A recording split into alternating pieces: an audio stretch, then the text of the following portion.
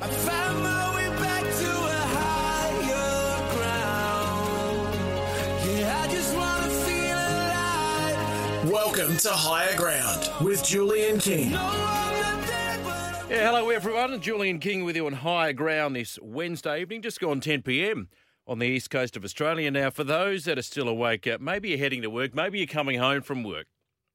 I don't know. It doesn't matter which way you're going.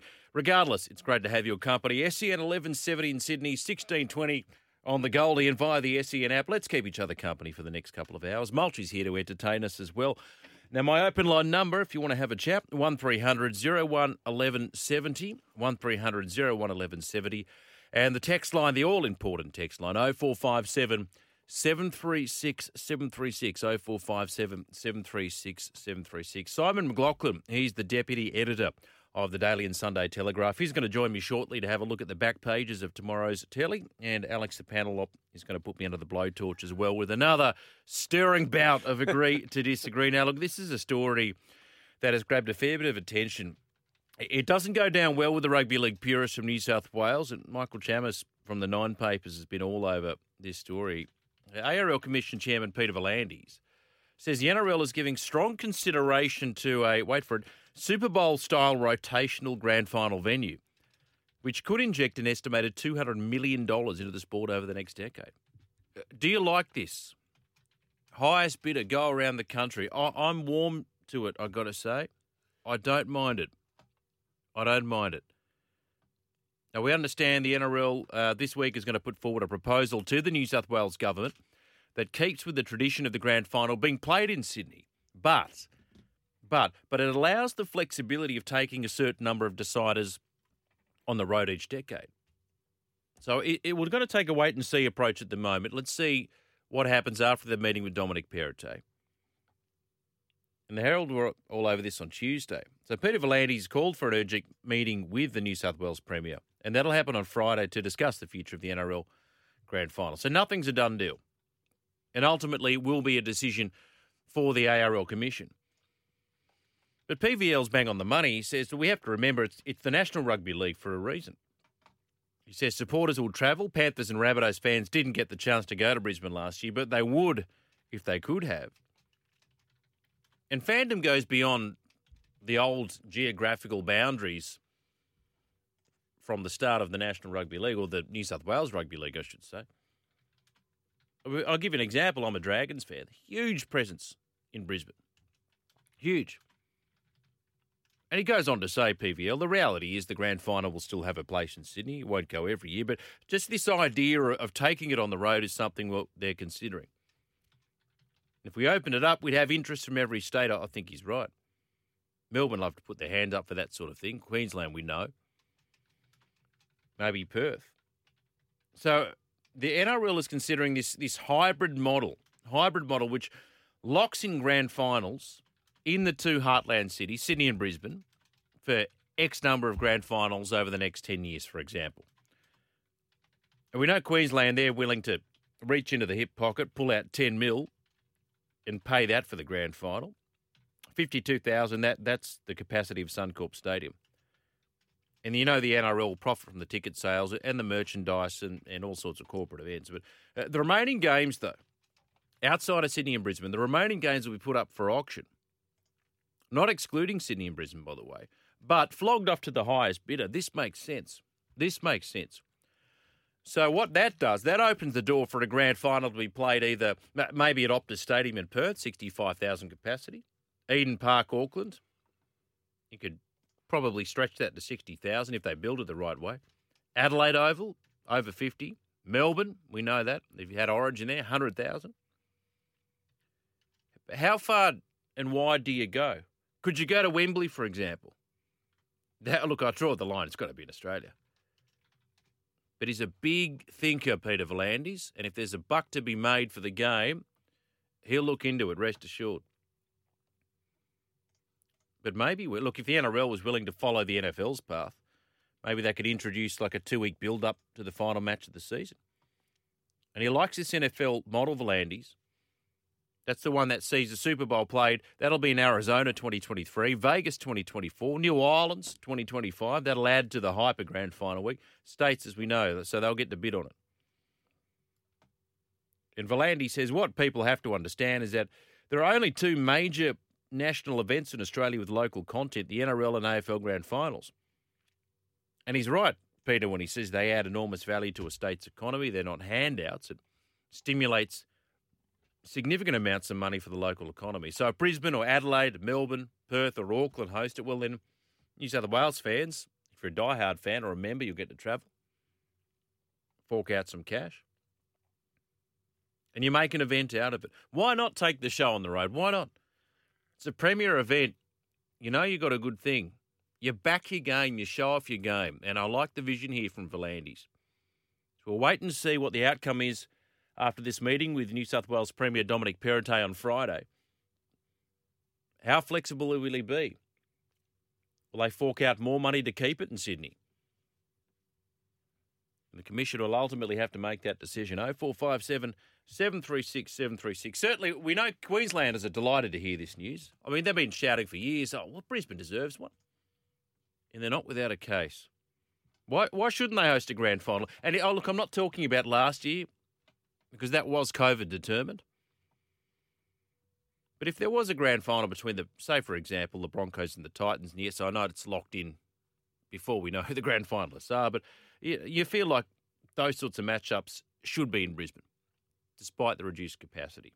You may have a thought on that tonight, 0457 736 736. Still on league, Tarek Sims is not going to be granted an immediate release, by the way, to join the Melbourne Storm.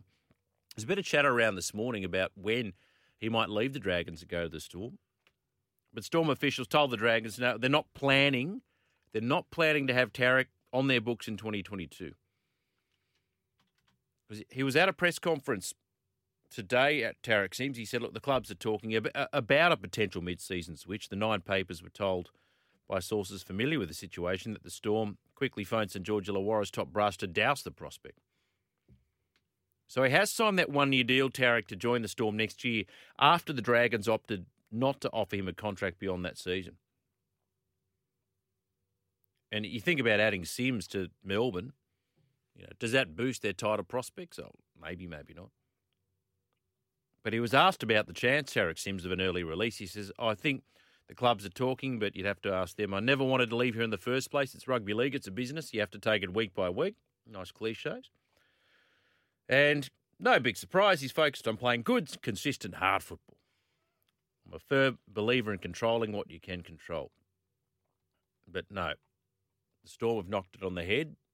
He's not likely to be there this year. And by the way, you may have seen the team list. He's been elevated to the starting side for this clash between the Dragons and the Tigers. That game in Wollongong on Sunday. Jaden Sewer obviously facing that extended stint on the sidelines with that ankle injury sustained in the Anzac Day clash. Well, look, any chance Sims would leave early is surely gone out the window. We know that now with that injury to Sewer. Because if you're the Dragons, you go, well, maybe now that you're losing Jaden Sewer for a month and a half, well, no, we need you. We need an edge back rower.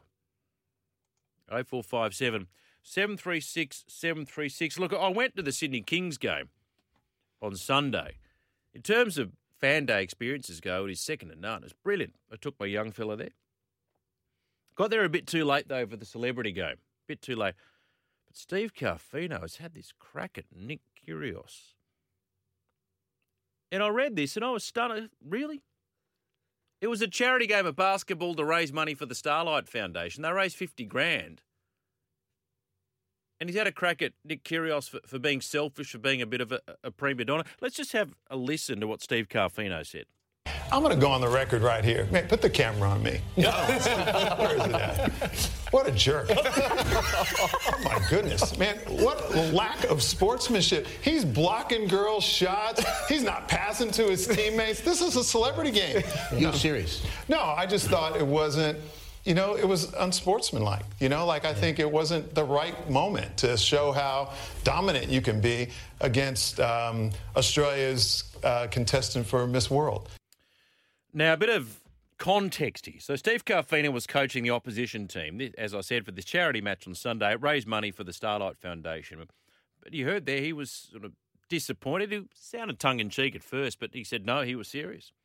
Mystified at the disrespect that he showed, not just for Miss Universe. There he mentioned Maria Thattel, I think is how you pronounce her name, who apparently called Kyrgios a jerk, but also mentioned how he was disrespectful towards Premier Dominic Perrottet. He says, I'm a positive guy. This is a celebrity game. That's the Premier. Have some respect. Came out there to show his worth. And like he said, I'm going to go on the record right here. And he even said, put the camera on me and call Kyrgios a jerk. Kyrgios has hit back. This is what he said. He took to social media, did Nick. Lack of respect, you potato. Underused term, potato. You say he's probably more, was he a Pontiac? What are the other ones? Sebagos? You potato, have a look at my foundation and look me in my eyes and tell me what lack of respect there is for that, Kyrgios wrote. Maybe if you showed less sportsmanship, your NBA career would have lasted longer. Laugh emoji. So there you go. This is just blown up. Thattel Lee, Miss Australia, defended Kyrgios, saying it was just a case of sportsmen being competitive. She said, I'm not too fussed with the fact Kyrgios blocked my shot. I'm going to take it as he saw me as a threat. Nick's a sportsman. I think it was clear he wanted to do well. For a lot of us who don't possess the same sporting prowess, we didn't take it as seriously. His version of giving it his best is different to our version. Nick was engaging with the kids, which is true. We all did our best to raise a ton of money for the cause. End of story. So Paul Smith, who's the CEO of the Sydney Kings, said, look, he tweeted earlier today, Steve Carfino's a legend, but he's wrong on this. He's wrong on this. Shane Heal, who was coaching the opposition team, said that Nick was a delight to work with. In a certain way, told Steve Carfino to pull his head in. Are we really making an issue of this? I know Nick he can look a bit surly sometimes, but I mean, this may be the first time anybody has ever suggested that Kyrgios has tried too hard. Like, so what is competitive? Wow, it's a professional sportsman. Hardly the worst crime in the world. Hardly. Did Starlight earn some money? Yes, 50 grand, end of story. And I'll tell you another thing. If I'm the Premier Dominic Perrottet, I don't want Nick to do me any favours. And I read this week that Nick is apparently in the market for a house in Sydney, so he wants to get out of Canberra. He's been sniffing around some of the prime rolled gold real estate over the Sydney's eastern suburbs. Well, no doubt the Premier is more than happy to bank that enormous chunk of stamp duty on the property that Nick Kyrgios ultimately buys. Enough said. 0457 736 736 is the text line number. Hey, while we're on basketball, we had the NBL MVPs tonight. You know, it's the first live game I've seen for the good part of about 20 years. 20 years. And it's been too long. I said the last time I saw the Kings, Dean Uthoff was playing and wore the Reebok pumps. It was a long, long time ago, before Mulchi was worn, probably. And I was doing breakfast here over summer one morning with Joe Healy, you know, who's the queen of basketball in this country. She goes, no, we've got to sort that out. And she basically, her and Julian O'Brien from the Kings, thank you, had dragged me back. It was a great day. And now, after one game, I'm a pro. Jalen Adams didn't even play, and I said, you know, he'll be the MVP, this bloke. And guess what? He has been named tonight. Thank you, the MVP. So Bryce Cotton, who's basically been the greatest, arguably the greatest NBL player ever, well, he's bid for a third straight NBL MVP. He's fallen short, and it was Jalen Adams that beat him for the illustrious award. So 105 votes to Jalen Adams, edged out the Perth Wildcats scoring machine Bryce Cotton and Melbourne's Joe Lual-Acuil Jr. Did I pronounce that right, Bolchi? Yeah, let's just go with that. After an injury-riddled start of the season, Adams exploded onto the scene. Key role in the Kings' 13-match winning run. He's 25, averaged 20.1 points, 6.1 assists, 5.1 rebounds for the season. He's been great. He's been great all year. And clutch plays too. Clutch plays is what you want. Bryce Cotton, still great. Averaged a league-high 22.68 points per game this season. But as you know, the Wildcats narrowly missed out on a spot in the playoffs the first time in 35 years. You know, any discussion of great sporting streaks, that has to figure in the conversation. 35 years, consecutive years you made playoffs. And it had nothing to do, absolutely, it's purely coincidence and nothing to do with the fact that the year they miss out is the year that they get bought by this wonderful network, Sports Entertainment Network. Didn't Hutchie apologise? Sorry, folks.